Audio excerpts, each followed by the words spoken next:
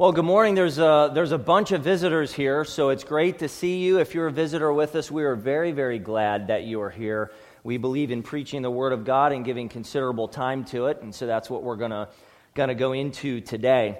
Well, I'm not sure how many of you read philosophy on a regular basis. Probably not a lot of you, but we've all listened to it, at least somewhere along the line. Back in 1980, one melodic philosopher said this: "Emancipate yourselves from mental slavery. None but ourselves can free our minds." That was the famed philosopher Bob Marley. About 12 years later, after Bob Marley, a group of philosophers fighting against racism theorized, "Free your mind, and the rest will follow." That was the R&B group En Vogue, if you remember their song. Well, perhaps it carries more weight if a French Enlightenment philosopher said it. Voltaire said, "Man is free at the moment he wishes to be." Is freedom self-realized? Is freedom self-realized? Is it something that we can actually attain for ourselves? We all love a great escape like Shawshank Redemption or the Count of Monte Cristo or even the Great Escape itself. Thank you, Steve McQueen, for being awesome and so cool. I heard that he became a Christian before he died, which just makes it all the more awesome. All these escapes were driven by the will and the craft of the confined. But there is something equally compelling, if not more compelling, about a rescue. A rescue. In a moment of absolute despair and hopelessness, the hero arrives and makes a way to lead the confined out. And we're riveted by such a story. The greatest hero and the greatest story of rescue and escape is the one told in the gospel. The saga continues at the Feast of Booths, where Jesus was still in Jerusalem and he was conversing with the Jews, and the Jews were growing more hostile, and Jesus continued to intensify his words as he continued to go along. And last week we ended with verse 30, where many believed in him, we're told, which sounds like good progress, right? We got people believing in Jesus, but we'll soon see that their belief wasn't saving faith. Just watch how it all ends. All along, Jesus was describing for them his authority, his calling and mission, his unity with the Father, his truthfulness, his sufficiency as the all-satisfying thirst quencher of the soul, his glory as the light of the world, his supremacy over the darkness, his heavenly origin, his crucifixion, his complete and perfect righteousness, and even his divinity, and the Father agreed with it all. But the crowd did not. And in these following 8 verses, Jesus will uncover the true nature of their belief. In fact, he will uncover their enslavement to sin. And he'll tell them the hard truth. So you gotta get ready for this wild ride. Jesus says some amazing things. Verse 31. So Jesus said to the Jews who had believed in him, "If you abide in my word, you are truly my disciples." He said this to those who had believed in him. Now, it will become clear in the next 2 weeks that their belief was a qualified belief.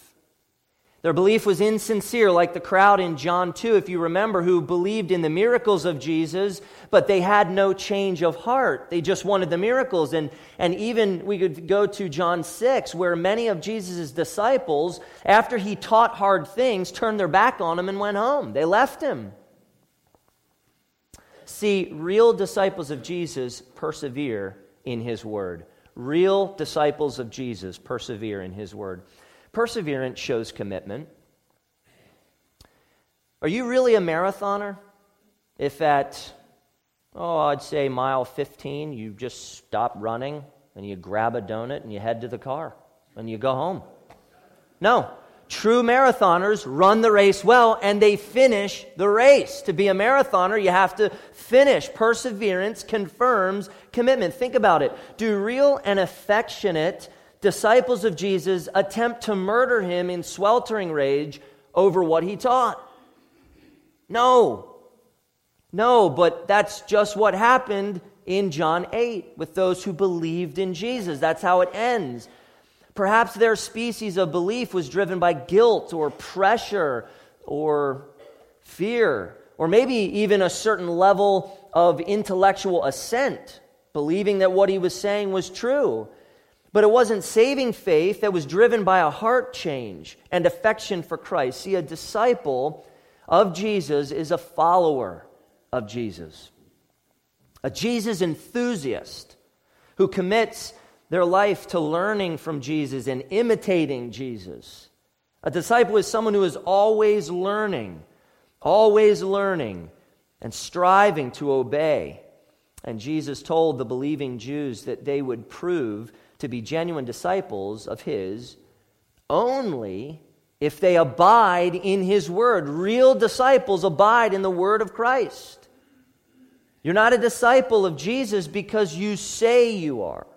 You're not a disciple of Jesus because of your family or your friends or your church. You're not a disciple of Jesus because you work hard at it.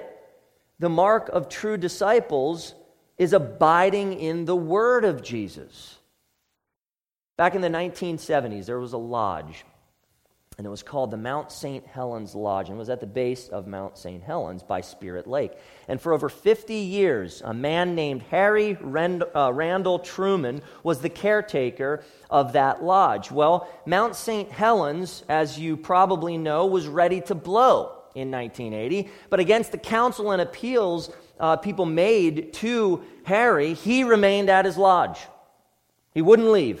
Nothing could dissuade Harry from leaving the lodge and the lake that he loved. It was said that at one point, precursor earthquakes knocked Harry from his bed. So do you know what he did? He took his bed and he moved it into the basement. Stubborn man.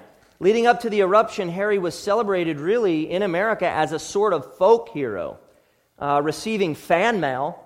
He even got some marriage proposals from people. You know how that thing goes.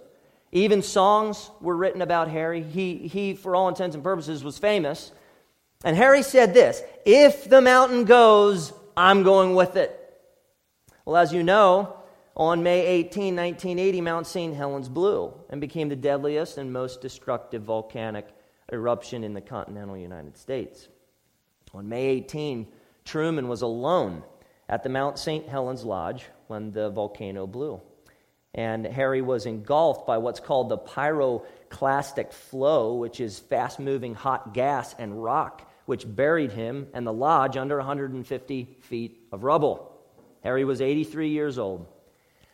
After Harry died, his friend John Garrity commented, "The mountain and the lake were his life. If he'd left and then saw what the mountain did to his lake, it would have killed him anyway. He always said he wanted to die at Spirit Lake. He went the way he wanted to go." Well, you got to give Harry one thing. He loved that lodge and he loved that lake, and he wasn't about to leave them. No matter what, he would stay put. When you abide in something, you continue to live in it. You remain in it. You do not abandon it. To abide in the Word of Jesus is to know and treasure it, but also to live in it with commitment and obedience. Abiding is persevering. On two different occasions in Matthew, Jesus warned his disciples of persecution and suffering that would come to them on account of the gospel. And he told him this, "The one who endures to the end will be saved." The one who endures to the end will be saved. Enduring in the Word is the test of true discipleship. And to abide in the Word of Jesus is to abide in Jesus Himself. The Word of Jesus cannot be separated from the person of Jesus. Jesus spoke clearly, "Unless you believe that I am, you will die in your sins." And that species of belief is an abiding belief, an enduring belief, a persevering belief. There's something else about real disciples. Real disciples of Jesus are free.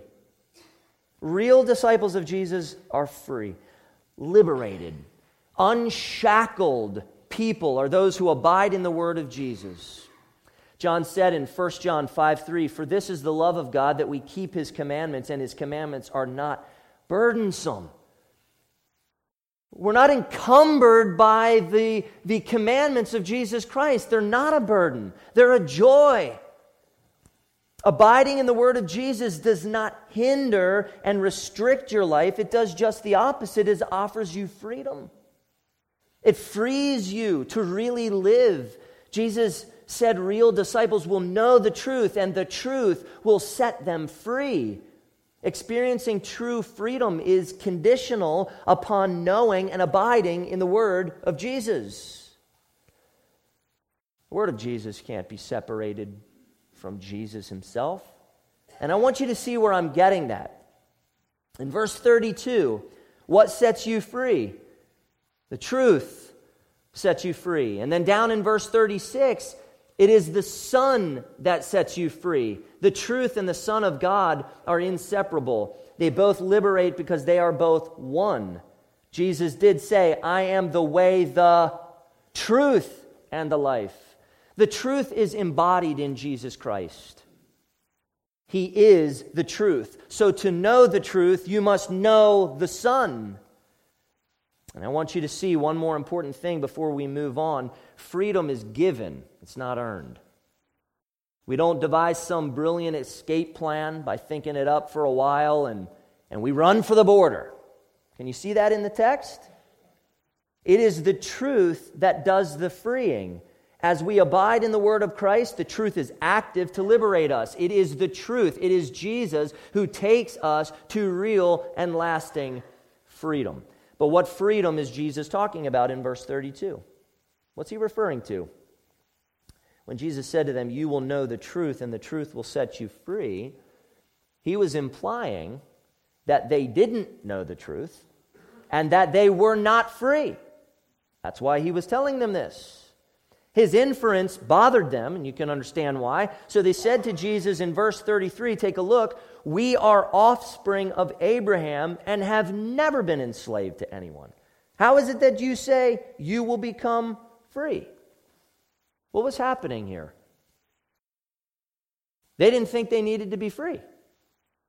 They were the privileged descendants of Abraham. Israel had been enslaved before. They knew that.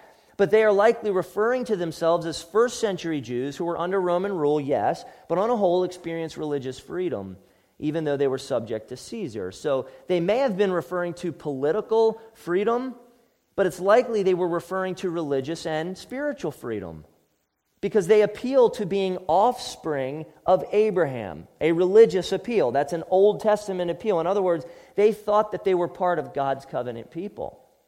God's covenant chosen people, free people. They weren't religiously or spiritually enslaved, according to them. They were free children of Abraham. They connected their freedom to bloodline. They connected their freedom to a religious system, a religious tradition, not the truth of Jesus and not faith in Jesus. Well, they had accused Jesus just moments before by saying, "Your testimony is not true." They made that definitive statement. They didn't want the truth. Their ethnicity, their religious system was good enough. It was freedom enough for them. They considered themselves free. They couldn't understand why Jesus would imply anything other than their freedom, and that's because their hearts were hard to the truth. They didn't want to hear that they were enslaved. They refused to address their main problem. "Unless you believe that I am, you will die in your sin." And that was true. They turned a blind eye to their sin. They ignored what Jesus said about their sin, about their spiritual bondage. They were enslaved. And instead of humbly receiving the truth, they stiffened in spiritual pride. They stiffened in their privilege as children of Abraham. They bypassed the very first step towards true and lasting freedom, to humbly admit, just to admit and confess your sin to God. Admit your desperate need for a Savior and to trust in Jesus as that Savior. They didn't even want to go there. So while they refused to abide in the truth, they continued to abide in their sin. And so Jesus explained, verse 34, truly, truly, I say to you, everyone who practices sin is a slave to sin. Here's the point. Everyone who lives in sin is a slave to sin and not free. Everyone who practices sin, everyone who is committed to sin, everyone whose lifestyle is defined by sin, they are in bondage to sin. And they are not free. The world would like you to believe something different than that. Make sure you understand what Jesus means, because this can lend to confusion in the Christian's mind. Whenever Jesus said, truly, truly, I say to you, he's saying that for emphasis. Hey, listen up. Truly, truly, this is absolutely true. Listen.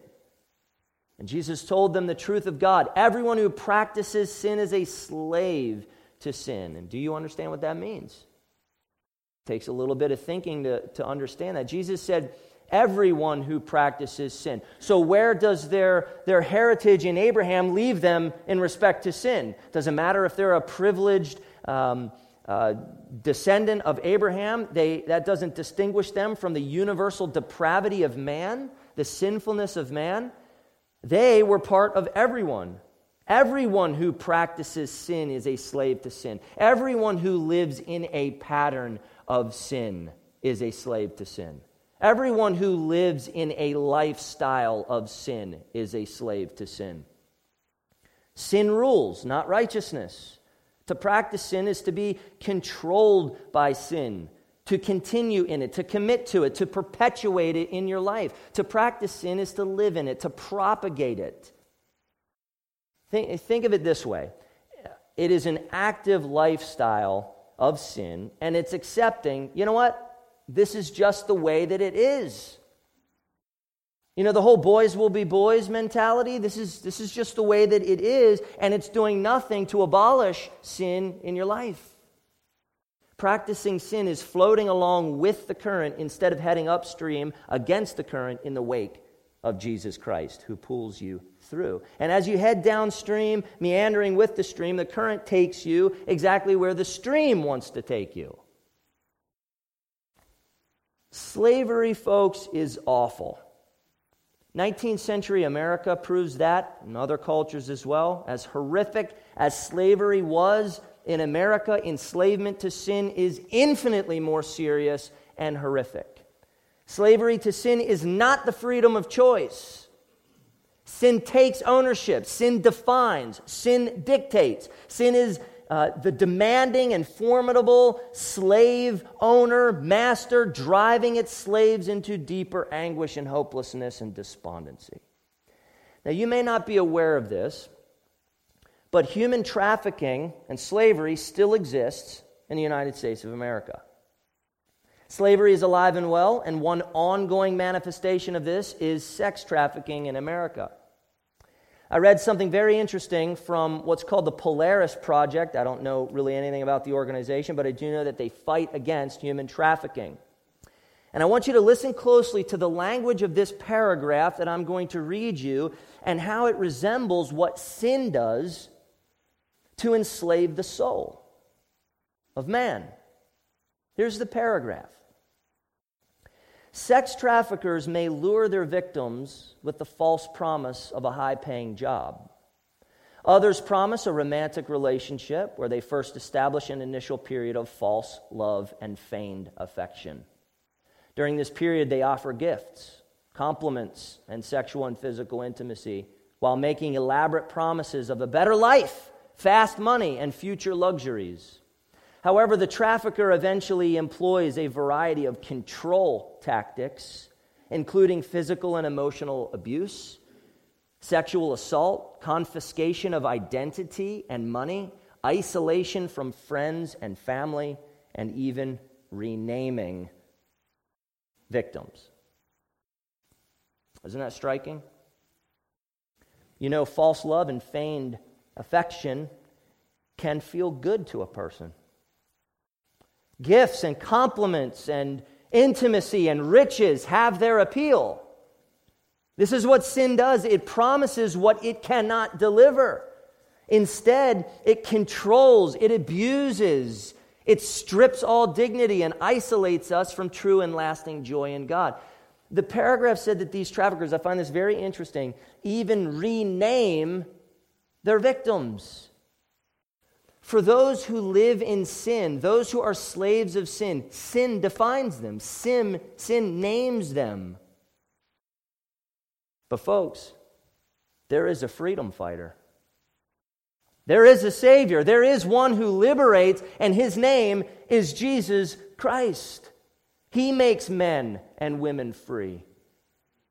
The only hope of freedom for the slave is the Son. Verse 35. The slave does not remain in the house forever. The Son remains forever. You see, a slave is transient. A slave is temporary. A slave does not have all the privileges and the rights and the benefits of a son because he's not a son. He's a slave. The son has all the full privileges of the family. The son will always be a son, but the slave can be sold, can be traded. In verse 35, the Son that remains forever is only Jesus Christ. That is God's Son. That's what it's talking about. He has the Father. He, as the Son, has the inheritance. He, as the Son, has the authority. The slaves in verse 35 are the Jews he was talking with, and they were not true children of Abraham, or children of faith, or children of promise. They were slaves of sin. And they showed their true colors by abiding in sin, continuing in sin. If their faith would have been genuine, well then, if it was saving faith, he would have abided in the word of Jesus as free sons of God. Now, in order to understand verse 35, you have to go back to the Old Testament, to Genesis 15, to get a full weight of Jesus' words. I want to fill you in real quick about where John is going here, where Jesus is going. Abram and Sarai were old and without children. You may remember that from the Old Testament. And God told Abram that he would have a son to Sarai. And that son would be his heir, and his descendants would be like the stars. In Genesis 16, the miracle of God seemed to be taking too long for Abram and Sarai. And so Abram and Sarai conceived another plan. And Abram had a child with Hagar, the slave woman, and the son's name was Ishmael. Ishmael, however, was not the son of promise. He was a slave's son. Yet he had the favor of Abram. In Genesis 17, God changed Abram's name and Sarai's name to Abraham and Sarah and instituted this covenant sign of circumcision. Abraham pleaded with God that Ishmael would be the son of promise. Why not my son Ishmael? Was his plea. But God said no, the son of promise would come from old and barren Sarah. Then in Genesis 21, Isaac, the son of promise, was born. A glorious moment. Born to Sarah, just as God had said. And at the celebration of Isaac's weaning, Sarah noticed that Ishmael was laughing at the occasion. That made Mom mad. And she said these memorable words, "Cast out this slave woman with her son, for the son of this slave woman shall not be heir with my son Isaac." A slave's son, an heir? Listen to how God responded to Abraham. Might be different than we would expect. "Be not displeased because of the boy and because of your slave woman. Whatever Sarah says to you, do as she tells you, for through Isaac shall your offspring be named." Through Isaac, through the son of promise, shall your offspring be named. The son stayed under the divine blessing of God, of Abraham rather. The slave, though blessed for a time, Ishmael, though blessed for a time, was just a slave, and he was banished from the family. Now eventually there came another son from the line of Abraham, Isaac, and Jacob, a son named Jesus Christ. He was the supreme son. And though the Jews of John 8 were descendants of Abraham, they were slaves banished from the kingdom of God for their rejection of the supreme Son. Jesus, the Son, remains forever. Jesus, the Son, abides forever. They were Jews, yes, but also slaves. And they had no coming blessing or promise. because they remained banished slaves. After that, Jesus said in verse 36, So if the Son sets you free, you will be free indeed. Jesus preached the gospel to these Jews. Jesus preached himself as the answer to spiritual slavery. He was the great emancipator. He was the great liberator. Jesus put himself forward as the Son of God and the only emancipator of slaves of sin. Whomever Jesus unshackles from the oppressive, tyrannical rule of sin will experience true and lasting freedom in him. This is the sovereign and supreme grace, the sovereign and supreme power, the sovereign and supreme authority of the Son of God, Jesus Christ. Jesus can liberate the most desperate and despondent slave. Notice the slave doesn't run for the border by some self-guided, cunning, covert escape route. The slave doesn't purchase their freedom. The slave doesn't work hard enough to finally earn up enough money to pay off the master so they can go free. No, the Son sets the slave free. Freedom flows from the power and privilege of the Son. The authority and ability of the Son. The intention and initiative of the Son. The Son of God takes action to liberate the spiritual slave in bondage to sin, and he does so by purchasing the slave's freedom. This is called redemption. The idea of redemption in Scripture, where the Son of God gives his life in exchange for the slave's life. Peter talked about this in 1 Peter 1:18 and 19. He said, knowing that you were ransomed, or you could say you were redeemed, or you could say you were set free from the futile ways inherited from your forefathers. That's sin, the futile ways, not with perishable things such as silver or gold, so you can't buy it with currency, but with the precious blood of Christ, like that of a lamb without spot or blemish. It needed to be a perfect lamb. It needed to be a righteous lamb. And Jesus Christ takes the place of the spiritual slave and liberates them by his power and his light. Every emancipated slave is set free by Jesus, who purchased their freedom with his own costly blood. There is no freedom apart from the blood-soaked cross of Christ. A freedom received by grace through faith alone. Folks, this is the gospel. This is the gospel. This is fundamentally the gospel. And Jesus is preaching it to Jews who need to hear it, Jews who are trapped in their sins. Yes, Jesus' words were tough, but they were filled with love and grace and mercy as he makes yet another appeal to people caught in their religion to free them with himself. In our gospel freedom, we obtain the right and privilege and power to pursue holiness and righteousness of life. William Hendrickson, he's a brilliant commentator, he wrote this, and I really want you to think about this. One is free, therefore, not when he can do what he wishes to do, but when he wishes to do and can do what he should do. Please understand that Jesus did not purchase you with his costly blood to just spring your soul from hell. He did it for more. He liberated you from sin to passionately desire and pursue him and a life of righteousness in him. He liberated you, he emancipated you to pursue his will, to give you freedom and power to actually do his will. Your freedom is not a license to sin, saying, hey, I've got the insurance card, I've got the fire insurance card, I'm not going to burn. It's so much more than that. If that's what your faith is, you need to grow. It's not just about being out of hell, it's about living a holy life unto Jesus Christ. D.A. Carson said this, true freedom is not the liberty to do anything we please, but the liberty to do what we ought. And it is genuine liberty because doing what we ought now pleases us. We want to do what God wants us to do when we're free.